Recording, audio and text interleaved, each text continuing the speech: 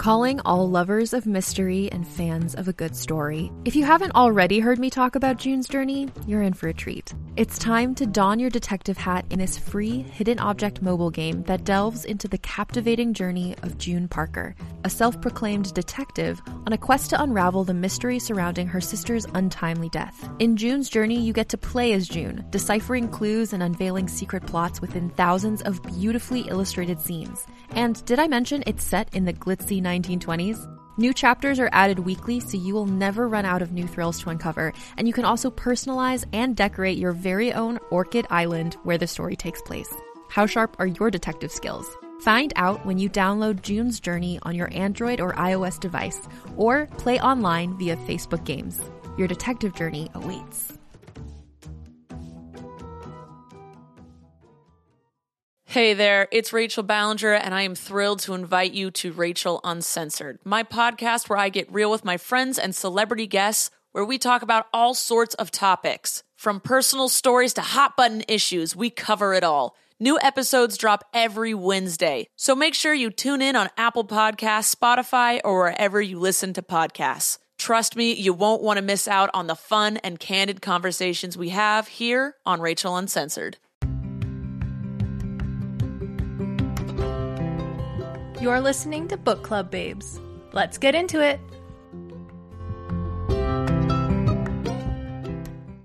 Hiya. Hi. Hiya. Hiya. Tell me about it, stud. Yo, I just finished today listening to Hoaxed. Oh, shoot. Shit. And? It was so good. I'm like sad that there's not more. I know, it was a quick little series. But it's actually so fucked up. That mom is fucked. And Papa Hemp, he is very fucked as well. Just hitting the people with their spoons. Bing. That he wears around his neck? Yeah. Bop. Bopping you on the head. Those poor children too, like just the whole thing. Yes, I feel mostly bad for the children because they're just in the middle and they're just like a pawn in the whole And weirdness. I feel bad for that list of people. Like that would literally ruin your life. You'd probably have to change your name. Yeah. Yeah, she's fucked, that mom. Yeah. If you don't know what we're talking about, you should check out Hoaxed by Tortoise Media. Tortoise Media, yes. And it was very good. It's a little sixer. A little six-parter. Chantal recommended it to me, and I finally listened to it. And then I started on Saturday, and I was like, well, shit, now I gotta clean the whole house because I can't stop. Can't stop, won't stop.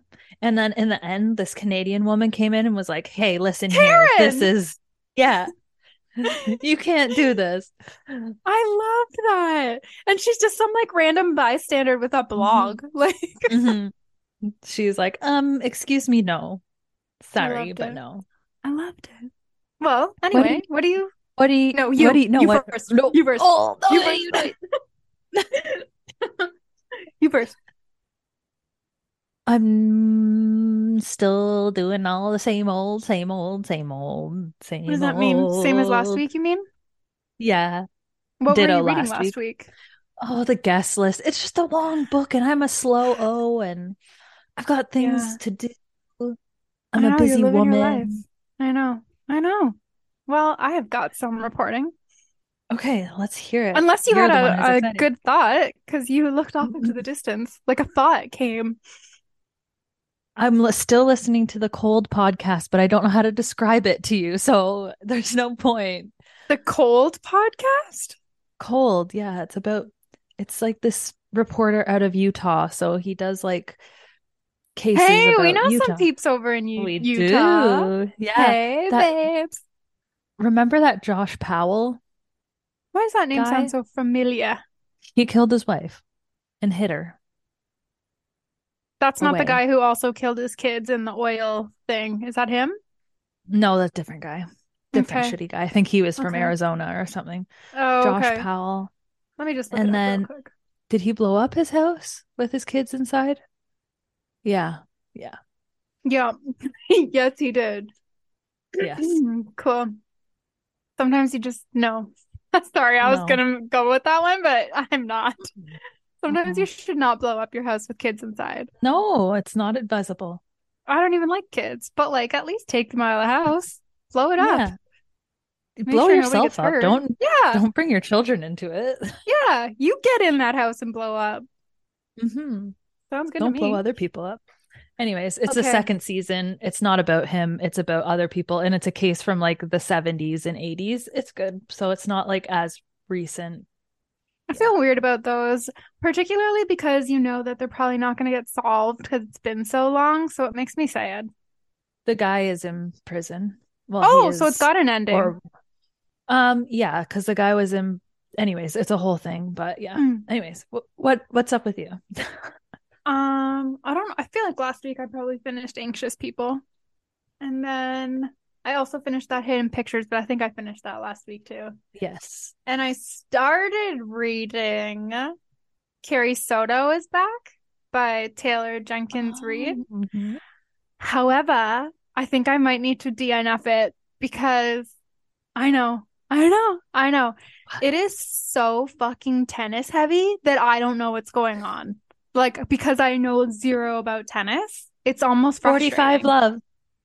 I don't understand. Like, she's talking, like, she's explaining a game, and I'm sure to people who play tennis, it would be really exciting. But to me, at least with hockey, I understand the basics, like ball, you know, whatever. But to me, I'm like, this isn't exciting. Like, I don't get it.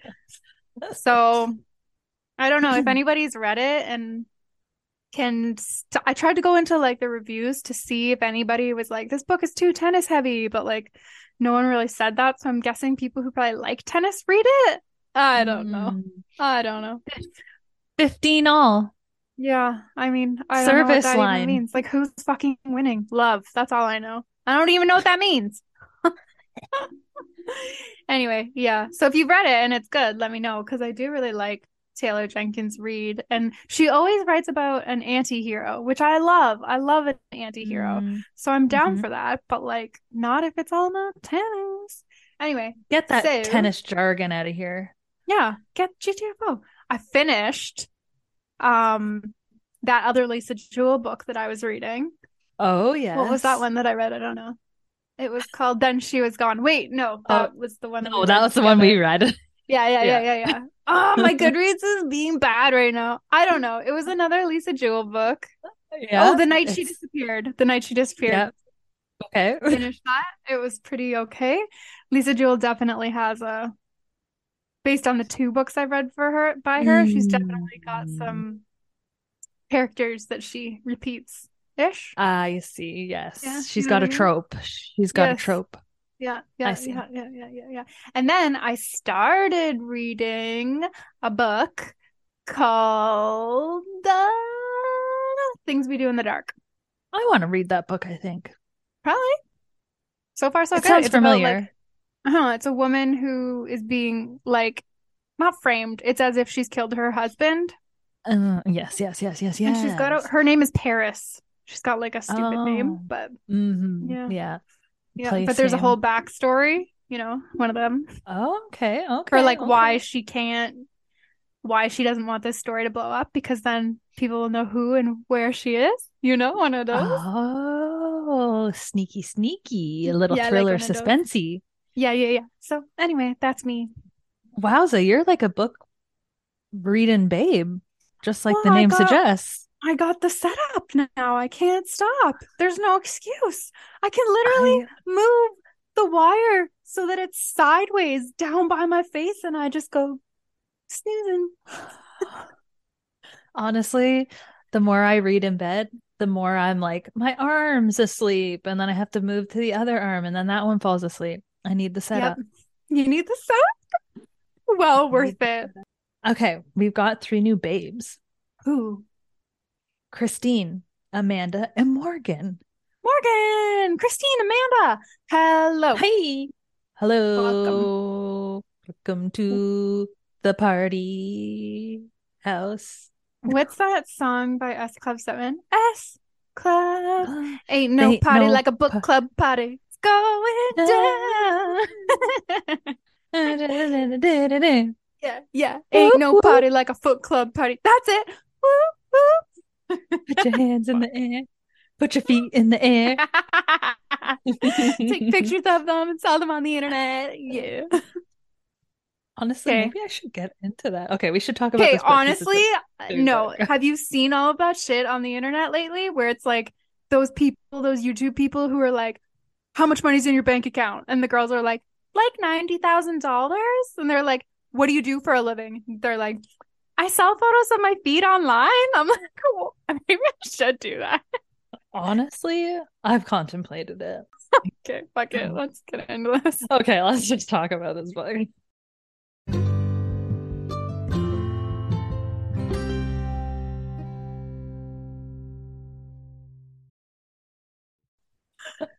Ew. Fuck, Ow. fuck this book.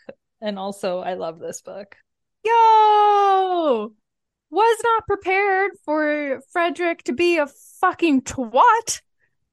Why'd you have to go do that to us, Frederick? Honestly. I did not think that would happen. I was like, there's no way. There's no way. He loves his dog. Take it away. Okay. This week we're reading chapters 52 to 81 of The Winners. Wieners. All right. So it's after the funeral, Ramona's funeral, and everybody's giving Peter their condolences, and there's more than a few people saying that he should have Ramona's committee seat, which gets him thinking. And he can't help himself from thinking it because he has been longing to get back into hockey. This part, I was just heartbroken just because Peter loves Ramona so much, and like she was like a parent to him. But out loud, Peter is talking to Ramona and says, quote, "Only moments, eh, Ramona? Was that it? I reckon you could have given us a few more. Who am I going to talk hockey with now?" But he doesn't realize that Zachel was also in the church. And she's just being a creepo. Yeah, he's just like, hello, I see you here being You weird good? with Ramona. Yeah, you good. But then they end up having like a little bit of a heart to heart, and Peter realizes that Ramona was probably the closest thing that Zachel had to a friend as well. So there's like this, they have a back and forth. I thought it was funny. It just kind of shows her character, Zachel. She's just like, I heard you resigned. And he's like, yeah, 2 years ago. And she's just like, oh, I just thought you were on holiday. Yeah. I love just that. like oblivious. She's just so focused on her team, and that's it. They have this whole thing about coaches being fired and then coaches being women, and how if she was a man, things might be different and that kind of thing. And then she asks Peter to come with her to look at a player because she needs his advice, apparently, which is out of character for her. But he's like, I'll ask or whatever. And then we go to Kira, who is sitting in the car waiting for Peter, and she's thinking about a question that her psychologist had asked her and that has been bugging her, and that is, would you rather be important or be loved? Which I feel is like her whole internal struggle of life.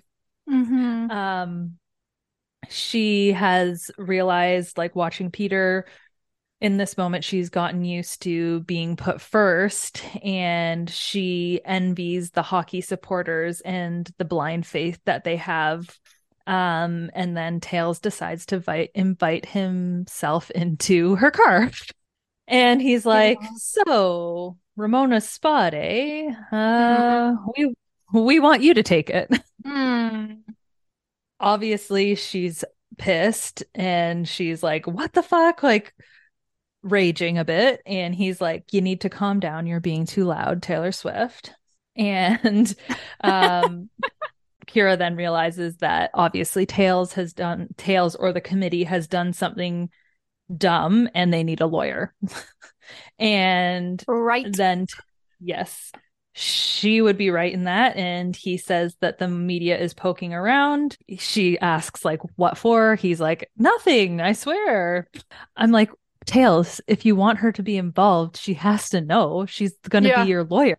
Like, But it's like he build it. doesn't want to tell her until she's in it, right? Yes, Like she's true. committed. True. Yeah. But Tails obviously needs to butter her up a bit, and he's laying it on thick, and he's just like, yeah, laying it on thick. And at the end of the conversation, he says, P.S. Peter can't know about anything, which then gets her interest piqued. Also, like, is this gonna be the demise of their marriage?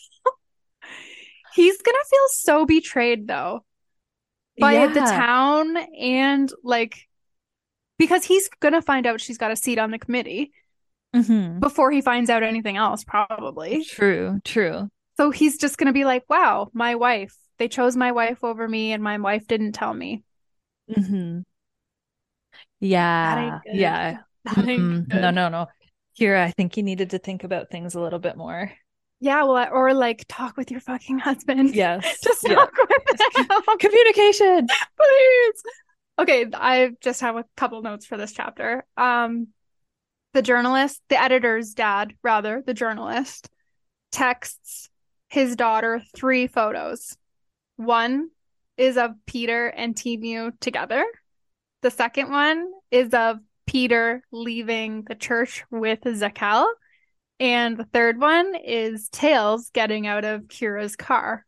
And the whole point of this is to say that the Anderson family is Beartown hockey. And he got the proof. He got the receipt. The proof's in the pudding. The proof's in pictures. Pictures in the photographs. Kira's being so nonchalant and straight up just asks Peter if he's going to be home tomorrow. And they're already back to like friends off, ice cold at this point. Kira's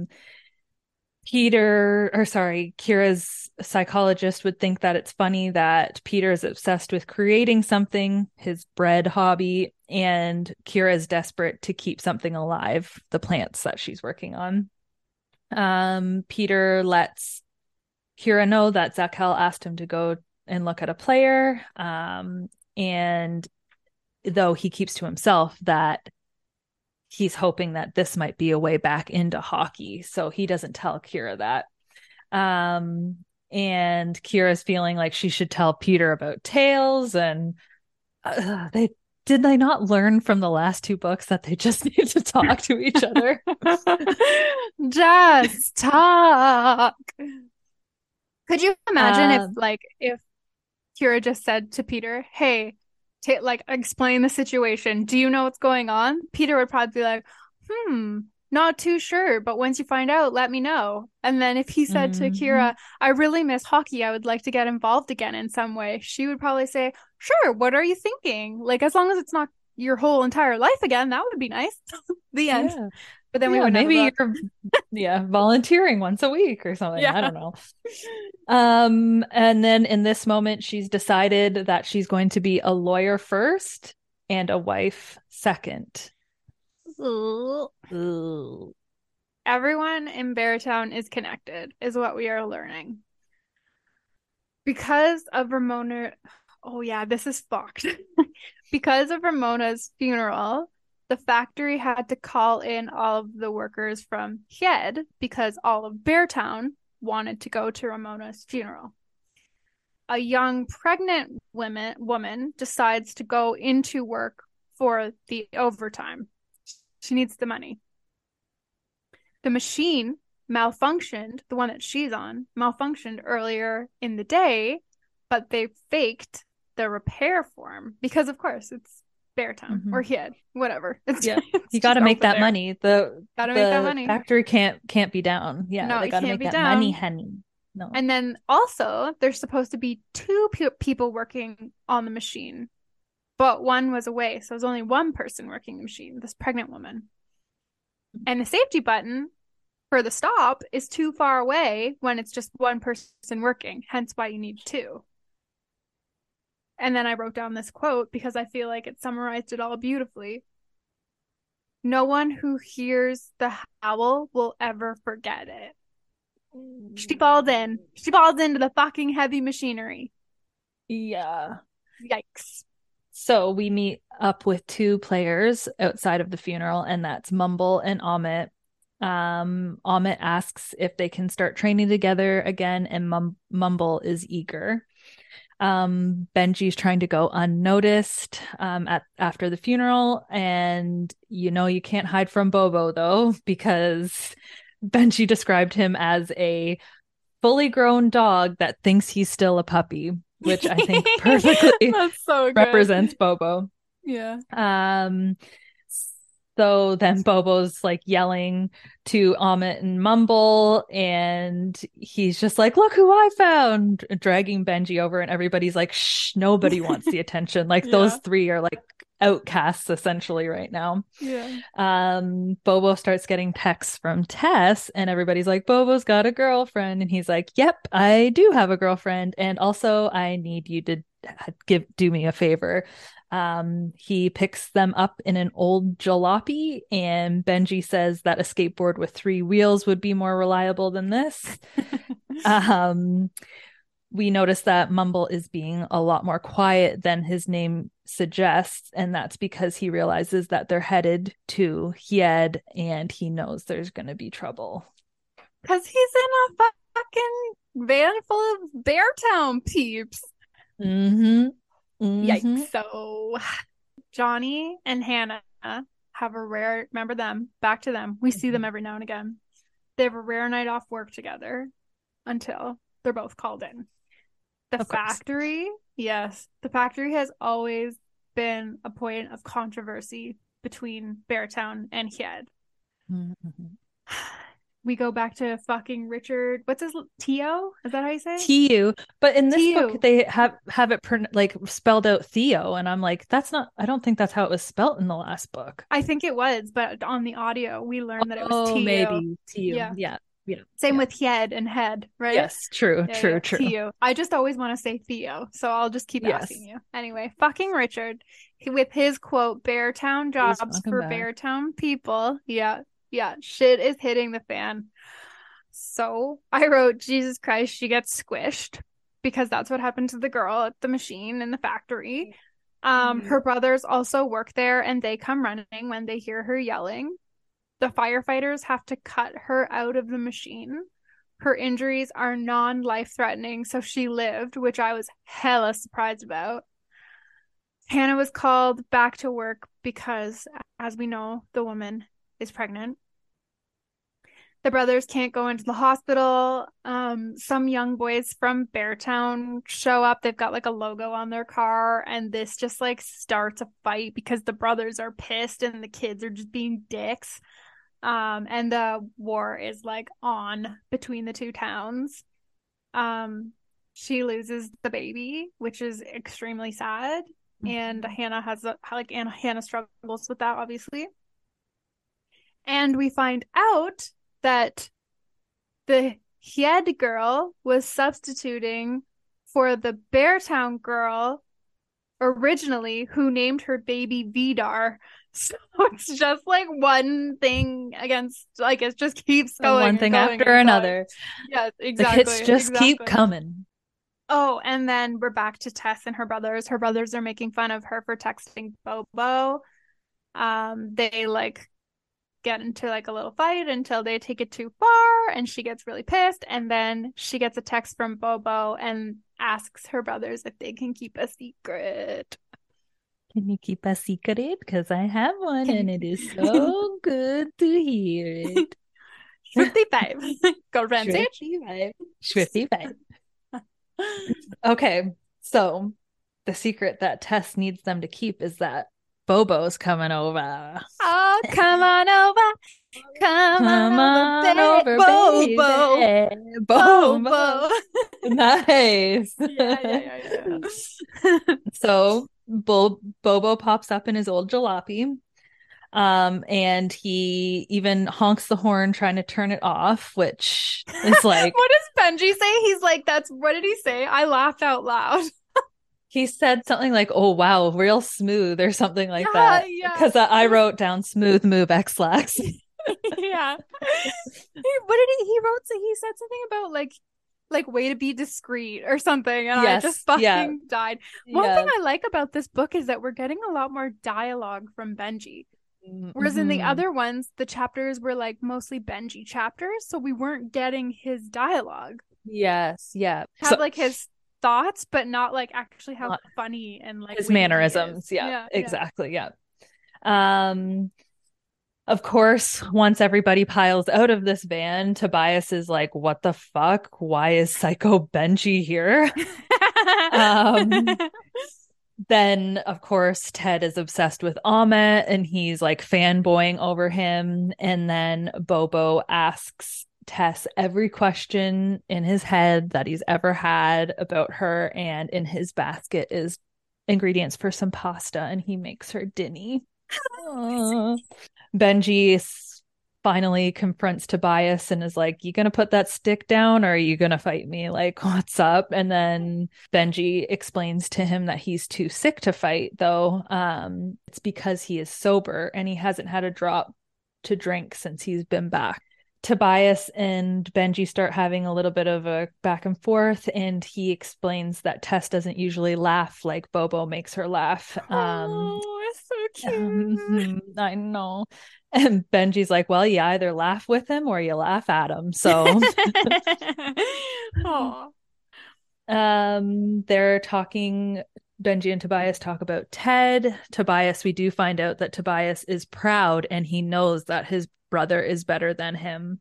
Benji then tells Tobias that Zekal would really like him as a player because he knows what he's capable of, and that he should play for Beartown. And he says, too bad your team is full of bitches and F words. To Benji. Yeah, to Benji.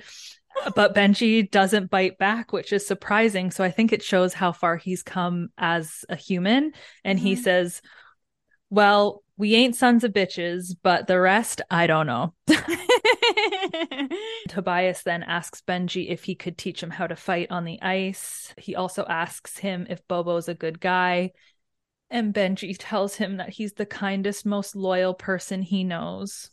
But I don't know what she sees in him. This is what I mean. All these cute little things from Benji. I know. It is amazing.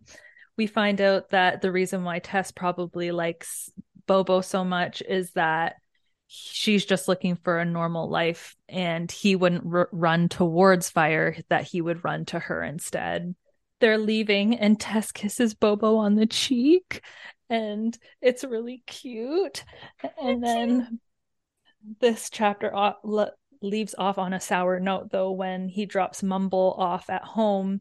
And Mumble is on a high because he's never felt like he's been part of a gang of friends, like a group of friends. The neighborhood sees him get dropped off by Beartown people, and a stone gets thrown through his apartment window and it says "Judas, die" on it. Worst. It's like he literally fucking plays on their team. What do you expect him just to hate them and like not talk to them? I mean, he already does not talk to them, but like just not associate with them. What do they expect? Shoot himself in the foot? Like, yeah, exactly. Like every time they're not on the ice, he just goes, "Fuck you! Fuck Beartown! Fuck Beartown, bitches." That's literally my team. Okay. So, like I said earlier, Hannah is pretty upset about the baby. She goes home and she finds out that Tess had Bobo over, and not just Bobo, but other people from Beartown. And there is a literal epic fight between the two of them. They both say a lot of nasty stuff about each other. Tess leaves. Hannah stays. Wow. Yes. She's like, really I'm painting a clear picture here. It's the muddiest, clearest picture I've ever seen. Thank you so much. Okay. Tess leaves. Hannah stays. Hannah goes downstairs. Tobias comes downstairs to comfort Hannah and tells her that Bobo is all right, which is very sweet that her brother is kind of, advocating for her. It is really cute. Yes. Bobo and Benji go to pick Tess up because she calls Bobo like, "Hey, can you come get me?" They sit in the back seat together while Benji drives, and they decide that they're together, and it's so cute. Their And they boyfriend agree- girlfriend. Yeah, and they agree that she can get really mad at him as long as she never leaves him. That's their little like agreement. It's so cute. Honestly, I feel like I want to rate this book like 5 stars already, just on the amount of different emotions I've felt. Like I I've know. been so elated, so happy, so I sad. know. I've laughed out loud. I've cried out loud. I Like know. I know. that's a sign of a good book. Yeah, I know. And then last thing for this chapter, Benji's driving the camper van, like I said. He's like, "You know what? This is pretty sweet. I think that this suits me." And he asks if he can buy the camper van off of Bobo. And Bobo says, "No, you cannot. But you can have it," which is so Bobo. That is so Bobo. I love that guy. Oh, I So love how cute. much we're getting from Bobo. I love how much we're know, getting I from know. Benji. It's so good. Okay, it's the next day, and Zakel is picking Peter up in her rusty old Jeep.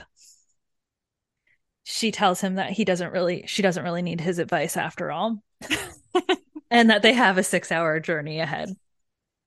Shit. It ends up Peter knows the guy that they're going to look at. His name's Alexander. And they apparently wanted him to join Beartown in the past, but he's a bit of a diva, uncoachable, etc. And Zakel says that she thinks he's just misunderstood.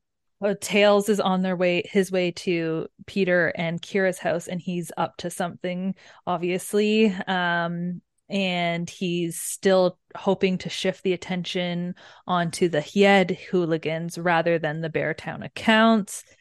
And he comes says over that via bike, like a little bitch. Yes, because he doesn't want to be seen. He was like leaves his phone off the hook. He like sets it all up as if he's in there on a meeting, important call or something like that. And he's like sneaks out the back door. He's like, "Bye bye, bitch." Yeah. little beast." Oh, he's so bad.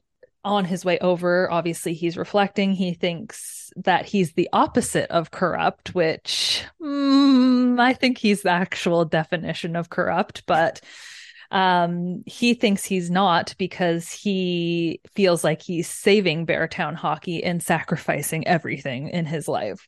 Meh. So it's we not find even out his ass on the line. No, but he set up Well, some. he's like second, I guess, but like it's so. You've already set somebody up to take the fall, so like, yeah. what are you worried about? Yeah. So we find out that Beartown Hockey has 2 sets of accounts. There's a fake set for the tax office, and there's a real one for like that only Tails and a few other people know about. Tails is just kind of pleading with Kira, like, "Take a look at what I want to show you." And at the start of the conversation, she's angry with him and about how differently they see the world. But by the end of all of this, she's going to hate herself for how much they are alike. The journalist and her dad sit on top of the newspaper's office building outside on top. The roof. On the roof. The roof. The roof is on fire. Well, hopefully not. They have the perfect view of the whole town. This is a quote that I really related to. Not with my dad, but as a child, she missed her dad, but as an adult, she gained a friend. So I felt like that was my mom. I wish I had more time to be friends with her. But anyway, they had like a rocky relationship, essentially, is what that's trying to convey. But now they get along because they share the same profession. They chat a bit about what's going on with everything. Her dad says that shady stuff happens all over hockey. He talks about the rich wanting to get rid of the poor. Essentially, it happens everywhere. Schools, everything. You can see it happening with like the elite, like the private schools and like the elite teams and all that sort of stuff, which is really the rich pushing out the poor. exactly. Yeah. And that's even like why players like Amit and Bobo saying he's like a Lupin, like because he came from the ditches and he like keeps growing or whatever. But it's like Despite that's why everything. he's that's why he's such a like public good, like look at us, look at this player, like because it's rich people that they want playing on the team. Yes, yeah. Anyway, yes. And because where Amit comes from, he has it's brochure worthy. Yeah. And he has to play twice as hard just to be acknowledged as a decent player. Because his fam, like he can't buy his way in. Exactly. She asks her dad because he's like, shit's gonna hit the fan. I hope you're ready.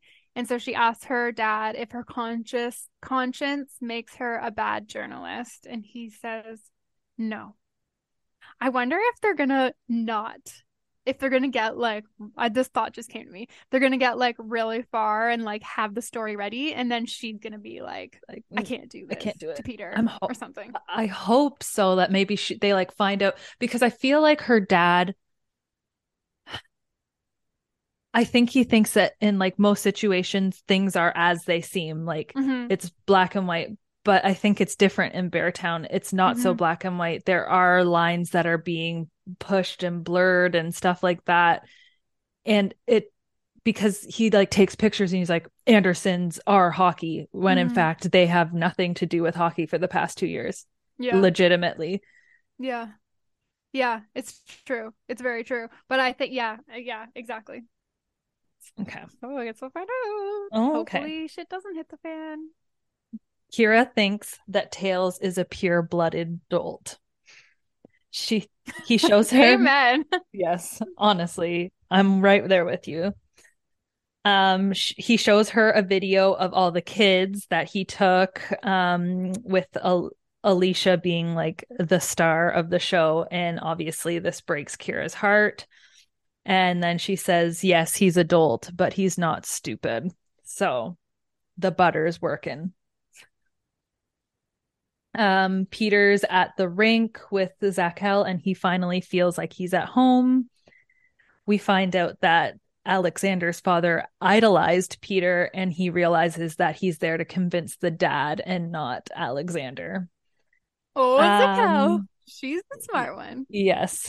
She kind of challenges Peter and Alexander to a little bit of a bet, and she says, if you can get around him, you can have my Jeep. So Peter laces up the skates and he fucking plays. He actually like keeps up with them. He and goes like, when was for the it. last time that he was skating even? Yeah, exactly. They take a moment. Zakel's like, I need to talk to you, Alexander. Peter's convinced he's having a heart attack.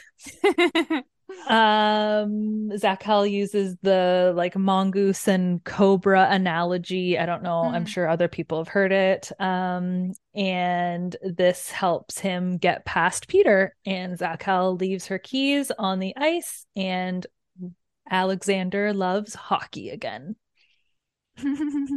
We are back to Tails and Kira. Tails tells Kira that she's looking through the files as a lawyer and that this is confidential. I feel like that should have been her indicator to like GTFO. Red flag. Red flag. Yeah. Red flag. Like the biggest red flag. This red flag covers your whole house. Yeah. It's like one of those Walmart flags, you know? How many beds fit in it? Okay. Honestly, that's how I think. How many beds? How many cars? How many? Yes. That's what I think too. I'm always like, how many beds fit in that flag? I need something with reference, like how many cars, how many like big items fit would there. fit in that. Yeah. Okay. Well, we're the same. No wonder we're on the same page. Yes. So Tails' end goal is to merge the clubs and make Beartown elite, as we were saying earlier. Kira knows that Tails has done something. She starts sifting through the paperwork. It can see that the club is in financial trouble. She asks what's in the other folder because he's still got one by his little hand, and he tells her things that nobody is allowed to see, and he shows her. Back to 6 hours away with Zakel and Peter, Alexander's mom is there. She shows up, and he is like really, really, really happy to see her. his dad is pissed. There's like a whole divorce thing going on, so you can just imagine. The Peter goes to drama. talk. Yeah, the drama. Peter goes to talk to Alexander. He tells him that it was a good game. They chat and they have like a little heart-to-heart, blah, blah, blah. And then he asks if Zakel is a good coach, and Peter says, yes, she is. And we find out that it's his mom who decides where he gets to play. And she likes Zakel. And this was all strategically set up by Zakel. Like, she knew all of this. She's so smart. She writes the socially book. awkward. Yes. It's weird because she's like socially awkward, but understands people still. Like, how to make them do what you want. It's like she's like putting all of her effort into that. And she's like, I don't got time to try and like make friends or do anything else. Exactly. Exactly. All right, back to the kitchen with Peter and Tails. So Kira is and thinking Tails about sorry. embezzlement. What did I say? Peter and Tails. No, Peter. Just No. Kira and Tails. You're right. I was wrong. Okay, so Kira is thinking about embezzlement and how all of this shit is so fucking shady. And we find out that there is money laundering going on in Beartown Hockey. Wash and dry. Where dirty money becomes clean. Mm-hmm. All right. Is this an episode of Ozark? I've got a note. It just says, honestly, I have a note that just says, oh shit, Kira's business is on the sponsorship list so that it looks, quote, clean, which is just like even fucking worse. She's like, I didn't, well, I'm not a sponsor. That sets her off. Yeah, that sets her off. She's like, what the fuck? Okay, Don't put my business in here. So essentially, he's created a pyramid scheme. He shows her the very last folder, which includes the land sale documents. That is a whole part. I mean, I didn't write it all down because I didn't really understand it. But what I do understand is that these land sale documents are what is sort of like the main point of the money laundering scheme. Yeah. And Kira says that someone is going to go to prison over this. And then she finally sees that it's Peter's fucking name on the paperwork. And it turns out that Peter signed the papers because he trusted Tails, and Tails asked him to. And Tails fully fucking admits this to Kira. That's what I thought was going on. Yeah. And obviously she's like livid, like she's so fucking pissed, and she storms out, like she leaves her own house. She's so mad she leaves her own house. And so what do you think Tails did? Well, let me tell you. He just decides to make more coffee and wait for her to come back. Oh God. Fuck. Okay. Amit has spent hours running after he reaches for the bottle, but he realizes he's calm and he's forgotten that feeling. So then he decides to join the kids outside playing hockey, which makes them all like super happy. This moment also gives him the courage to go and run to Zakel's house. But of course, she's not there, and she's also not at the rink. Switch over to Anna and Maya. They're walking home, and they see Kira running. Anna's like, is that your mom? But Maya's like, no, that's not my mom. My mom would never run. Like, what would make her run kind of thing. But indeed, it is Kira. And when they get back to Maya's, obviously Tails is there. Anna's like, hello, what? And Maya's just like, honestly, I don't know. I've stopped asking questions at this point. Yeah, because like Timu was there earlier. Her dad was baking bread. She's just like, what the fuck? What's happened here? Yeah. With Zakel not being any of her usual locations, Amit decides to run to Peter's house instead. He's ready to confess like how he really feels in this moment, but Maya answers the door. She lets him know that Peter and Zakel are looking at a new player, and this makes Amit fall straight into the abyss. That sucks for Amit. That sucks. All right, so Alexander is driving Zakel / his new Jeep, old Jeep, her old Jeep, his new Jeep. Yes. Well, Zakel and Peter are in the back seat. So Peter asks Zakel if she's talked to Amit lately. And he accuses her of bringing Alexander on to replace Amit. And she tells Peter that it's to annoy Amit, not replace him, which is very interesting. She is very interesting and strategic. Alec earns himself. Oh, I just started writing Alec because I didn't want to write the whole name. Anyway, Fair Alexander. enough, honestly. Alexander earns himself the nickname Big City. Zakel loves this and she laughs, which is like a first for everybody. Everybody's like shocked over this. And it turns out that Big City is gonna have to stay with Peter because Zakel did not get him anywhere to stay. Kira has decided to protect Peter. So she tells this was fucking funny. She tells the girls not to tell anyone that Tails was there. And Anna's like, no offense, Kira, but I think you can do better. Yes. So fucking funny. That was funny. I was like, yes, she's like, why would you? No one would believe that you're having an affair with him. Yeah. It's so good. Anyway, she tells the girls not to tell anyone. And she's so happy to see Peter, and he is also happy when he arrives. So it's a nice little vibe at the house. And then Peter sees the way that Maya and Big City look at each other. Hey. And he does not like this. He shuts this down. He says Big City can stay for one night. One night only. And Anna also one night only. And Anna also stays the night and mentions how Maya wants to sleep with that guy. And Maya's like, no, I don't. And she says that she's just happy that she wants to sleep with someone again, which is just like their cute little best friend. How they can talk to each other and be honest. Yeah. Why are they so sweet? Well, I know. So we find out that Tess ends up staying at Bobo's in his bed, in fact, but with all of his siblings and Bobo on the floor. I know. So cute. Hog, Bobo's dad, has no clue what the hell is going on, and there's never been a girlfriend in the house before. So Hog offers her breakfast and makes her promise to tell him if Bobo ever behaves badly toward her so that he can kill him. Why are they just so pure? Jesus. She makes her parents wait all day until dinner time and then arrives back at home with Bobo. Bobo wants to cook them dinner and they all eat together. No ifs, ands, or buts about it. Tess is laying down the law. Of course, Bobo's asking all of the questions again, but Johnny is mad, but it's not anybody else's fault that he's disappointed. So after Johnny storms out, Hannah asks about Bobo's mom. And then obviously it's a bit of a sad moment. And Tess apologizes to Bobo, which is sweet. Like, I'm sorry I didn't tell her, that kind of thing.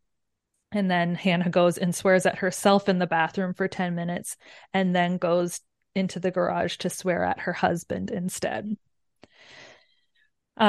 She comes out like swinging right away and tells him he's a coward for hiding out here, and that Tess has picked a good one and that that Johnny needs to accept that, and also reminds him that his family wasn't on board with Hannah when they first met. Johnny insists that they are different, but Hannah does not see how. Johnny judges Bobo and says that he just wants to sleep with a girl from Hied so he can boast to his friends. And then Hannah says, why? Is that because that's how you and your friends were? Not all boys are the sort of pigs that you were. Yes, go off, Hannah. Yes. She can see that Bobo's a good he's a good egg. Yes, she is Team Bobo for sure. Johnny then surprisingly asks Bobo for help with the van. And then he says, if you think that you can be with my daughter because you can fix my car, keep dreaming, essentially. And then Bobo stands up and says, that's not your decision. I don't think that that's your decision, which is a good answer in Johnny's eyes. Mm-hmm. Johnny tells Bobo that Tess is smart and there are no opportunities for her here, so don't hold her back, essentially. And then Bobo's response is, I won't hold her back. I'll go with her anywhere. Either she'll have to stop liking me or you'll have to start. And so that was really cute. And then Johnny's like, also, I guess your cooking isn't that bad, by the way. So there's a bit of a truth. Yes. He doesn't like it, but he's accepting of it. Yeah. And all just because the guy's from another town, like hockey. Peter takes Big City to the rink, and Maya decides to go along as well. She ends up like fucking with Peter by complimenting Big City and like flirting with him in front of her dad. He hates it, and it's really funny. Her and her dad have a nice little time together at the rink, and then Kira's colleague is helping to go through all of this paperwork, and she tells her that she's helping her because her and Peter aren't allowed to not be together. Like they've been through so much shit that their love story is like endgame and they can't not be together, which I think is probably a little bit eye-opening for Kira as well, to have like an outsider's perspective. Be like, no, you guys are good together. Yeah. I think she needed to hear that from somebody else. Yeah, exactly. And it's interesting that she's also trusted somebody else with all of the little documents. Okay. I got a hard eyes here because Benji is driving the camper van, smoking a cigarette. He's probably such a babe, like just total babe. Could you picture with his long hair? Yes, I can. Long hair, and he's like driving this beat up old camper van and like window down with like a cigarette. Woo! Benji. Woo! Yeah. He drives to the rink. He's thinking about what his life would have been like if he was still playing hockey, which is something that he keeps thinking about, which will probably forever haunt him in Beartown, hence why he had to run away. He drives to the Hollows. He ends up picking up Amit because training starts today. But Amit is worried he's going to disappoint everyone, and Benji tells Amit he's never seen anyone as good at hockey as him and doesn't want to spend the rest of his life wondering, which is really like wondering what Amit could have been, which is really cute. But this is just like Frederick's like classic foreshadowing this is when I texted you and was like, I'm not ready. Like, I'm not ready for this. Amit starts playing hockey again, but Benji will never find out how good he can be. I don't want Benji to die. This? Like, I just why you do this to us, Frederick? Can we just can somebody tell me what chapter to stop reading at? Yeah. Can we skip to the good part? What? But like, I know that's not going to be good. Yeah, no, I know that whenever that happens is when I'm done. Yep. I was almost done here at the end of these last chapters. At the end of these, yeah. But you can see what's going on now. Like it's all laid out. I can see it. It's all coming together. It's like a V-bar. It is. Oh, classic Frederick. So good. Okay. Tails finds himself calling Richard Tiyu and Timu. Interesting. Tails tells good old Dick that his name is Richard. That's good. Yeah, his name's Richard. Let's just call him that. That's good. Sorry. He tells Richard that how he thinks that he's flipped the script and that both towns should have their own teams still. So Hied should have theirs and Beartown should have theirs for the children, of course. I fucking can't with Tails. Yes. Richard can see right through him and sees that he's afraid of the reporters and not the auditors, like Tails is saying. And Richard pretty much just comes out and says, I assume you're trying to conceal the training facility and bury the Beartown scandal under the Hied hockey like rebuilding of their arena, and then Richard will help him, but he wants to be part of the new Beartown Business Park. So there's stipulations to the helping, which is never good with Richard Teuve. So now he's trying to work on Teemu.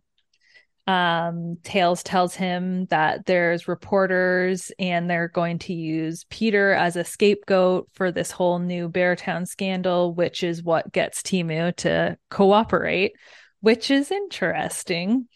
And he's like, your guys can't start any trouble, and like, I don't need you scaring the reporters. But Teemu kind of reads between the lines and he's like, fine, we'll keep an eye on the reporters.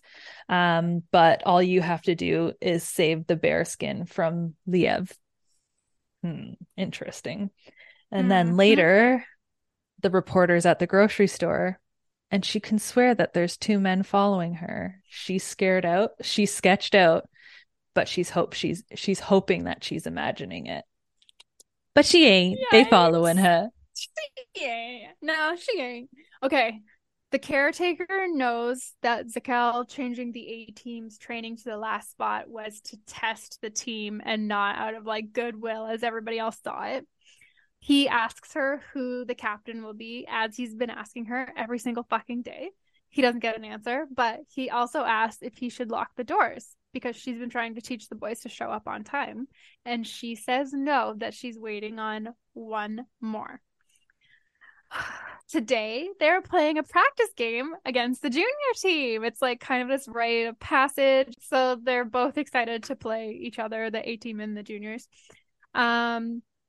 There's drama about the tops because Tails had their names printed on these tops for the brochures, but really it was so that Amit's name could be front and center on these fucking brochures. So anyway, they hate these training shirts, these training tops, and Zakel makes them wear them today because she wants them to be annoyed.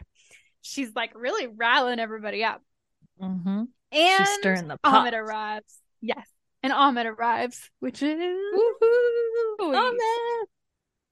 So he's all like, hey, can I play? She's like, no, like, sorry, everything's full. And then he sees Big City and he's like, oh, for fuck's sake. And then she's like, but you can play with the juniors. And he's like, all right. So she makes him go and change and play with the juniors. So this is like a whole thing. So Amit gets into the juniors changing room. He has his practice jersey and he peels his name off the back so that his jersey is more similar to the juniors jersey. So it's like symbolic of them playing as a team, right? Because Amit's finally not playing for himself. Yeah. Which is exactly where she wanted him and exactly where he needs to be. And so he gives them like this little pep talk about like this figure skater, and he's trying to like get to the point, but he can't remember what the point is. And then one of the other guys jumps in and summarizes it for him and saying like, it's supposed to be hard. You need to think less and just like play the game. So that was kind of like nice, like unity between all the little players because they like really respect Amit, right? Okay, so the A-team still can't keep up with Amit, even though they keep saying he's fatty. So they resorted to just tackling him because that's all that they can do. Zakel doesn't want to call a penalty because she wants to see Amit mad, what he will do with that anger. So in the end, the game is really Amit versus Alexander. It's mostly just the two of them playing one another because they're evenly matched. Amit and Bobo joke and hug after the game. It's like really cute. They've got like their own little thing going on. And as Amit walks towards the junior change room, Bobo tells him he's going the wrong way and he's already moved all of his stuff into the A-team change room. So this is when Amit knows he's back on the team. Hell yeah. Yeah. All the other A-team members have picked their names off of the jerseys too. And I was like, the symbolism, like they're finally all on the same page again, like being a that team warmed my and all heart. that. I know, it's cute. It's cute because everybody was angry about it. It's like, and Amit was the one that's like, I'm gonna take mine off. Who cares? Fuck it. Okay, so I'm angry, but I'm gonna just carry on.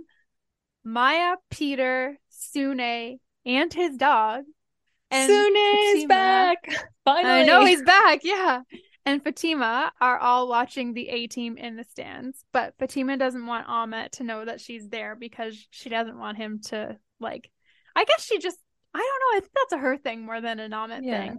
She like doesn't want him to feel pressured or anything. Pressure. Yeah.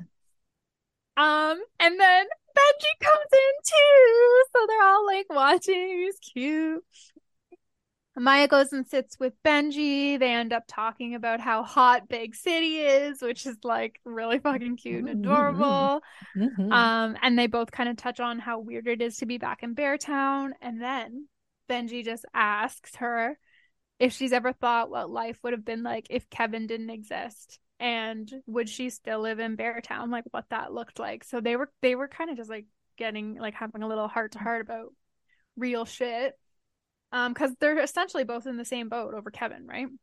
Honestly, like he fucked up both their lives. Yeah. And then suddenly Anna shows up saying that she wouldn't know where they were if she didn't install that stalker app on Maya's phone. And when Maya asks her why she installed a stalker app on her phone, she's like, for situations like this, and points to the two of them. And then I wrote that it's really probably because she'll never forgive herself for not knowing where Maya was that night, which is why she's put the app on Maya's phone, so she always knows where she is. Oh my, I didn't even think of that. That is true. Oh my gosh. I mean, why else would she? Like, she didn't do that so that she knew where Maya and Benji were. Come on. True. I feel like she just always wants to be able to save Maya. Yeah. This is she's not going to let that happen again. So it's just 3 people left in the locker room after, and Ahmet asks Mumble if he will consider practicing again. And Big City asks to join in. And then they're like, well, maybe we should just go practice now. So they all get back and they're all back in their hockey gear.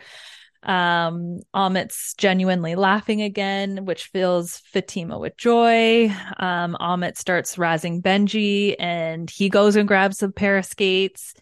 Then Bobo joins in and then Peter joins in. So it's just like a picture of pure fun happiness, like is what Frederick's painting here. And then he does like a little us against you callback too, which I love. We find out that this is the start of something for Ahmet, and for Bobo, the end. For Peter, he belongs again. And for Mumble, he belongs for the first time. Alexander feels like a kid and falls in love with hockey again. But how does it feel for Benji? No one will know that this is the last time they will see him play. And one day Maya will write a song. I'm going to cry. I know. That like, part got me. Can you see? I'm like literally tearing up. She's glossing over, yeah. Okay, so this is a Mateo chapter. I just started it off with a quote, which is why I was really confused, but I really liked this quote, which is, quote, "That's why someone who hated their own childhood often has greater empathy than someone who loved theirs." And I really liked the insight into that. I thought that was really accurate and true. And also he's talking about how children want to belong, and this is what hockey is for Beartown, and he had like a place to belong, that sense of community. And Mateo is outside the rink like a fucking creepy stalker. Maybe he's got a creepy stalker app on one of their phones. Probably. Wouldn't put it past him. So this is actually kind of sad. I actually kind of felt a little bit bad for Mateo at this point. But we find out that when he was 11, some older boys tricked him into thinking that he could hang out with them. And what they did was they forced him out onto the ice until it was way too dangerous. Like, they kept telling him to keep going out, and it was bad, and he was scared, and he ended up lying down and not moving and being stuck out on the ice. That sucks. That's pretty traumatic. I understand.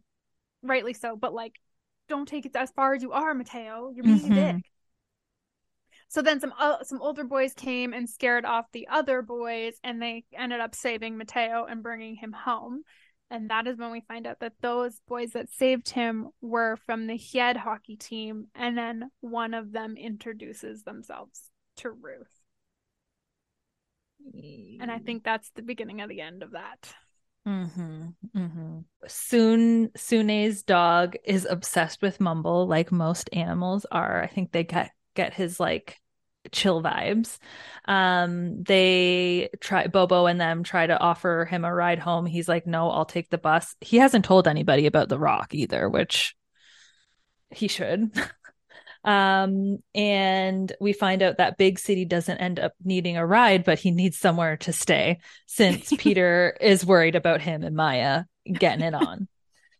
Benji offers up the camper van, and we find out that he's also never been camping. So they go out to the island area and they drink and smoke. And I loved this. It sounded like so much fun. They all needed it. Yeah, they all, exactly. It was like heart and soul warming. Maya warns Benji that he better not sleep with her future husband. The girls go to bed and the boys have a heart-to-heart about Beartown, about Peter, Zakel. And we also find out that Big City has issues with concussions, and that he wants to be somebody, but he knows he won't make it to the NHL. And then Benji admits that he stopped playing hockey because he stopped being in love. And the next morning, Big City goes out by himself and finally enjoys the silence. That's so cute. Something I didn't realize, which is about hockey, which is when these boys are like 16, 17, 18, like that's their prime. Right? Not like that's when they're being scouted to be drafted, but their prime would be like their 20s, mid-20s. But like that's when they're being scouted to be drafted. Yes. That's really important. If they don't get that, then they don't get to go further. Like imagine the fucking pressure. Yeah, that would be insane. Yes, I think Frederick does a good job of explaining it too. Yeah. Which is interesting because he's never played hockey himself, but I guess he would feel pressure in other ways. But he does a really good job of kind of exemplifying that. Yeah, it's interesting. Anyway, okay, this is short, and this chapter got me, and I had to friggin' message Ashley about it, and then she talked me off the ledge because I was like, holy fuck. Okay, someone goes to the graveyard. I thought it was Mateo. It's not Mateo. I thought it was Mateo. Somebody goes to the graveyard. He's thinking about how no one will remember her name. There's a butterfly that's been carved into the stone. This is when I literally thought that Mateo was Mumble. And I was like, this is a fucking plot twist. Like, if Mateo and Mumble were the same person. But they're not. Anyway, they're not. Okay. It's just Mumble. It's not Mateo. But anyway, and then Mumble starts saying that he's sorry over and over and over to Ruth's gravestone. Interesting. Okay. So Mateo follows Mumble. He sees him sobbing at Ruth's grave, and he thinks that this is worse in his eyes, and that means that Mumble saw Ruth as a human that could be disposed of, and he deserves nothing but hell. If he had a gun, stick right up his ass. I know he does. And he says if he had a gun right now, he would do just that, send him to hell. So now he'll have to wait a few days for his chance. He should pull that stick right out of his ass. He's butthurt. Jeez. He's butthurt. And like, I know it's going to happen, but I wish that those elderly people would realize that their fucking window is faulty and that they need to keep their gun cabinet locked up, and that someone's literally been sleeping downstairs. Do they not go downstairs? Come on. Okay. Sune is living his best retired life with his dog and the hockey girl, Alicia. The doctor mistakes Alicia as his grandchild, and it's funny. Sune is remembering that 30 years earlier, the same thing happened where they had thought that Peter was his son. So this is a pattern. This is something that's happening to him again. And the results were good for Peter. So, let's see how it goes for Alicia. But Sune was appalled that neither of them knew how to fire decent shots or eat a proper jam sandwich, which is weird that it's just jam on a sandwich. Like, what about peanut butter?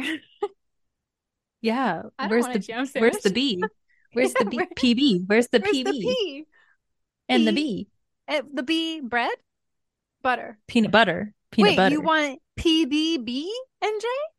You want butter, peanut butter, and jam? No, I meant to say, I said B as in like thinking of peanut butter, but I forgot the P to say PB. PB. Anyway, if you eat jam sandwiches, you fucked. Pork So chop sandwiches. it started with Sune teaching her hockey, but went on to him teaching her much more, like how to tie her shoes and her times tables and how to ride a bike, which is just very, very cute. Sune has been feeling breathless and his chest hurts, which is repeating, and I do not like this. I do not like it, not one bit. Oh my god, I can't even fucking take this. And then Alicia starts signing Sune up for her class trips, so Sune and his dog start going on all of her class fucking trips, which is just like literally the cutest thing in the entire universe. And I just really love their relationship. It's fucking adorable. Just amazing. I know. Okay, this is a little shoddy. Audrey is cursing her donkey of a brother because he got his van stuck. Then back at home, his laughter fills the house again, and it sounds like somebody who is in love. Benji. So it's giving them hope. Yeah. Benji. All right. Guess who we're visiting again? Dick. Guess who Dick is visiting? He's visiting the newspaper office so he can see the editor. She asks him if he's looking for a job, which I fucking love. She sounds sassy and just like wonderful. In his lap, the paper is open to the letter to the editor section where there is a mom who wrote in and she's pissed about the macho culture of Beartown hockey, etc. But we find out that he's not there to talk about that, of course. He wants to see what the two of them can do to mend the relationship between Beartown and Hjed. He wants to make sure that the editor isn't starting a witch hunt unnecessarily. The editor has been seeing the black jackets everywhere, like you had said, and is feeling very uncertain about everything. He says he's only there to point out the importance of timing, not to dictate what she publishes and what she doesn't. And I wrote, wow, because that is such a fucking manipulative fucking thing to say to someone. Like, Frederick does such a good job of like making these hateable characters because that's such a politician. Like, that's such a politician. Yes, it is. He tells her that no one should believe that they can cope on their own. And it's like he's trying to make her an ally in this weird, fucked up way. And then he tells her that he and many others have the greatest respect for Peter.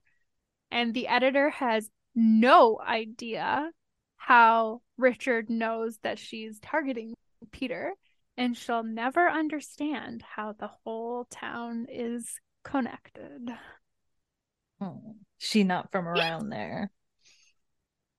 Okay. Audrey and Benji go to Sune's house.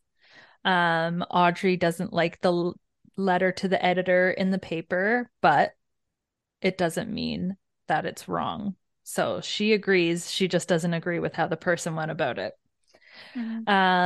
Sune warns Audrey about the 13-year-old team game between Hjed and Beartown, just in case she wants to keep anyone away. Cough, Benji, cough.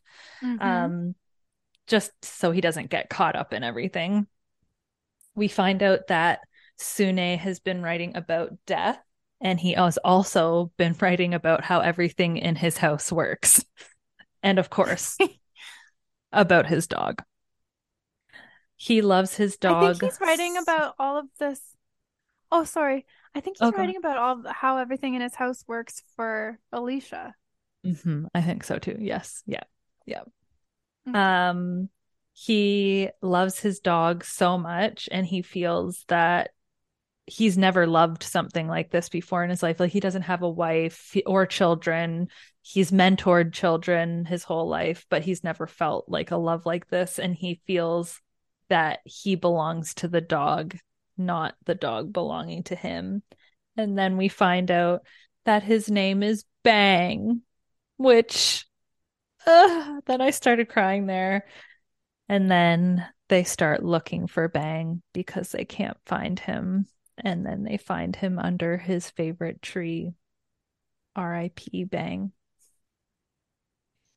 Sorry, I'm Caitlin actually tearing up. She is crying. It is really sad. I couldn't believe this, honestly. I just kept thinking, like, Frederick loves his dog so much. There's no way that he would kill a dog in his book. Like, that doesn't seem very Frederick of him.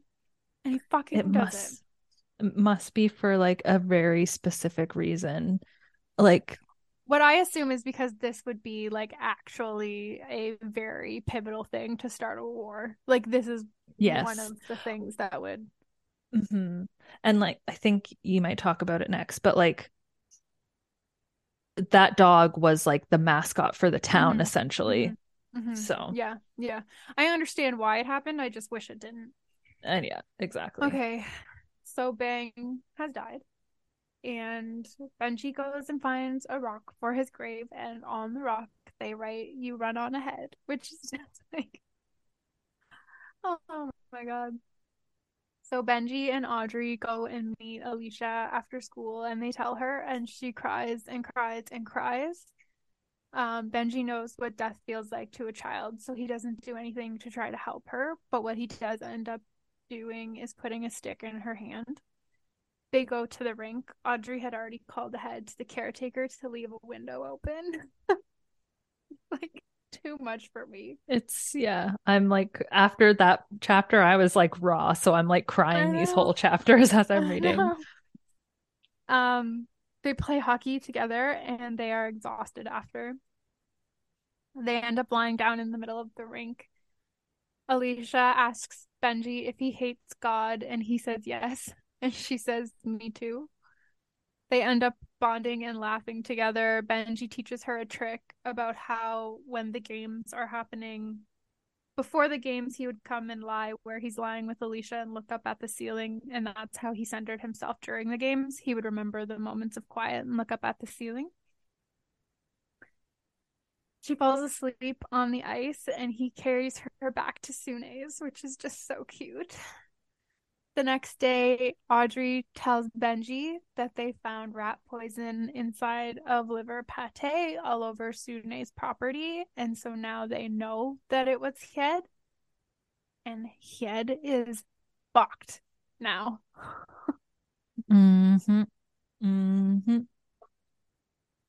So we find out that it wasn't anybody from Hyed, but Mateo was so mad that he was ignored again on Sune's walk with his dog that he decided he's going to take something away from Beartown. He's the one who found the rat poison in his neighbor's basement and put it in the liver pate and left it outside for Bang. Fuck you, Mateo. Fuck you. I wish he fucking died on the ice. I wish he just fell through. Fuck you, Mateo. Honestly, literally, Mateo. Fuck you. I hope him and Tails have a nasty slip and fall. Like, and we've it really read about some really inconvenienced them. shitty. Yeah. We've read about some really shitty male characters on this podcast, like, as a whole. I don't think there's ever been one as fucking shitty as stupid Mateo. Honestly, like, if he were a real person, I think I would consider strangling him. I would consider murder, yes. Consider. All right. It's been exactly a week since the storm, so everything that has happened in the duration of a week, which is kind of that means only 1 week is left. It's been 2 years since someone died as a result of the feud between the two towns. Everyone in Hyed hates everyone in Beartown and vice versa. Sune thinks everyone is thinking that it was okay, or rather that he's okay because it was just a dog, even though he's in a million pieces. Oh, fuck. And then this next part too, because the doorbell rings and it's Temu standing at Sune's door and he has tears in his eyes. But I think I have a crush on Temu. That's what you said. You have a crush on Temu. I love it. Okay, I'm here for it. I'm fucking here for it. I've got a little crush on Sune just because he's a cute little man. Okay. So the doorbell rings and Timu's standing there at Sune's door and he has tears in his eyes and a bunch of the pack are behind him and he hands him an enormous floral wreath, like the type that you would actually put on a grave. And he invites them in and they help Sune around the house. One of them fixes the leaky tap and the other one does the dishes and whatever. And when they leave, Temu places an envelope on the table and Sune says, no, I don't need that. And Temu says, it's for Alicia. It was her dog too. And it's just really sad. All right, and then this is the end. This is it for now. I just wrote this down. It was an Audrey and Benji kind of vibe, but Audrey notes that yesterday Benji was vulnerable, but today he is explosive. Foreshadowing. For fuck's sakes. I'm not going to be able to take it when Benji dies. No, I'm not going to either. I'm not going to be able to take it when he dies. I'm going to marry Temu and Mateo and Tails can go stand in the middle of the unfrozen lake with cement boots on. Yeah, cement boots. Fuck you guys. I don't know, man. I don't know how last quarter is going to be. I don't know. I feel like, there's obviously going to be a massive fight. I feel like. Well, okay. And especially because the dog was from Audrey's dog. So Benji feels like a personal connection to this dog. And then he's watched how this has affected Alicia, who he feels a personal connection to. Mm-hmm. And he's watching how this is affecting Sune, who we know he has a connection to. So it's just like. And then the pack thought that dog was their dog, like team dog. It was even in like their photos and stuff like that. Like it was on the newspaper. That's how Mateo recognized it. And it's just like, ugh. Avenge bang. But you got to get the right people.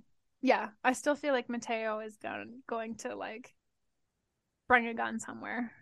Well, I feel like he's obviously now targeting Mumble. And I'd like to know, obviously, I'm wondering if Mumble loved Ruth and then they were from different towns and then she got caught up with the other players and he kind of he seems like the type to take like take the back seat and let other people, so maybe he did like really like love her like you're saying and then brought her around or something and then the other guys took advantage of her and he never spoke up and he feels awful maybe. All right, well, finish the book and then we can all just sit here and cry for an hour and a half next week. Okay, bye. Yeah, so have your Kleenex ready. See you next week. Yeah. Goodbye. Fuck.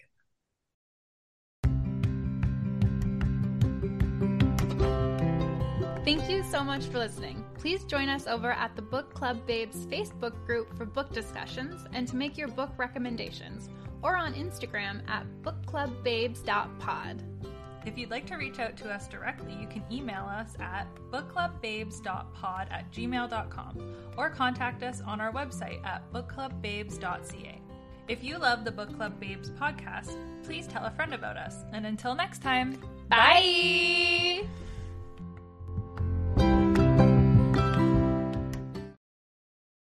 Hey there, it's Rachel Ballinger, and I am extremely excited to invite you to Rachel Uncensored. It's my podcast where I sit down and get real with my friends and celebrity guests, where we talk about all sorts of topics. And sometimes we might be under the influence when we do so. We cover things from personal stories to hot button issues. And it's the only place on the internet you can find an uncensored version of me. It's a side of me that you might not have seen before because it's not the most family or brand friendly. But don't worry, I'm still sort of slightly a decent human being. If you're intrigued, then make sure you check it out. New episodes drop every Wednesday. You can find it on Apple Podcasts, Spotify, or wherever you listen to podcasts.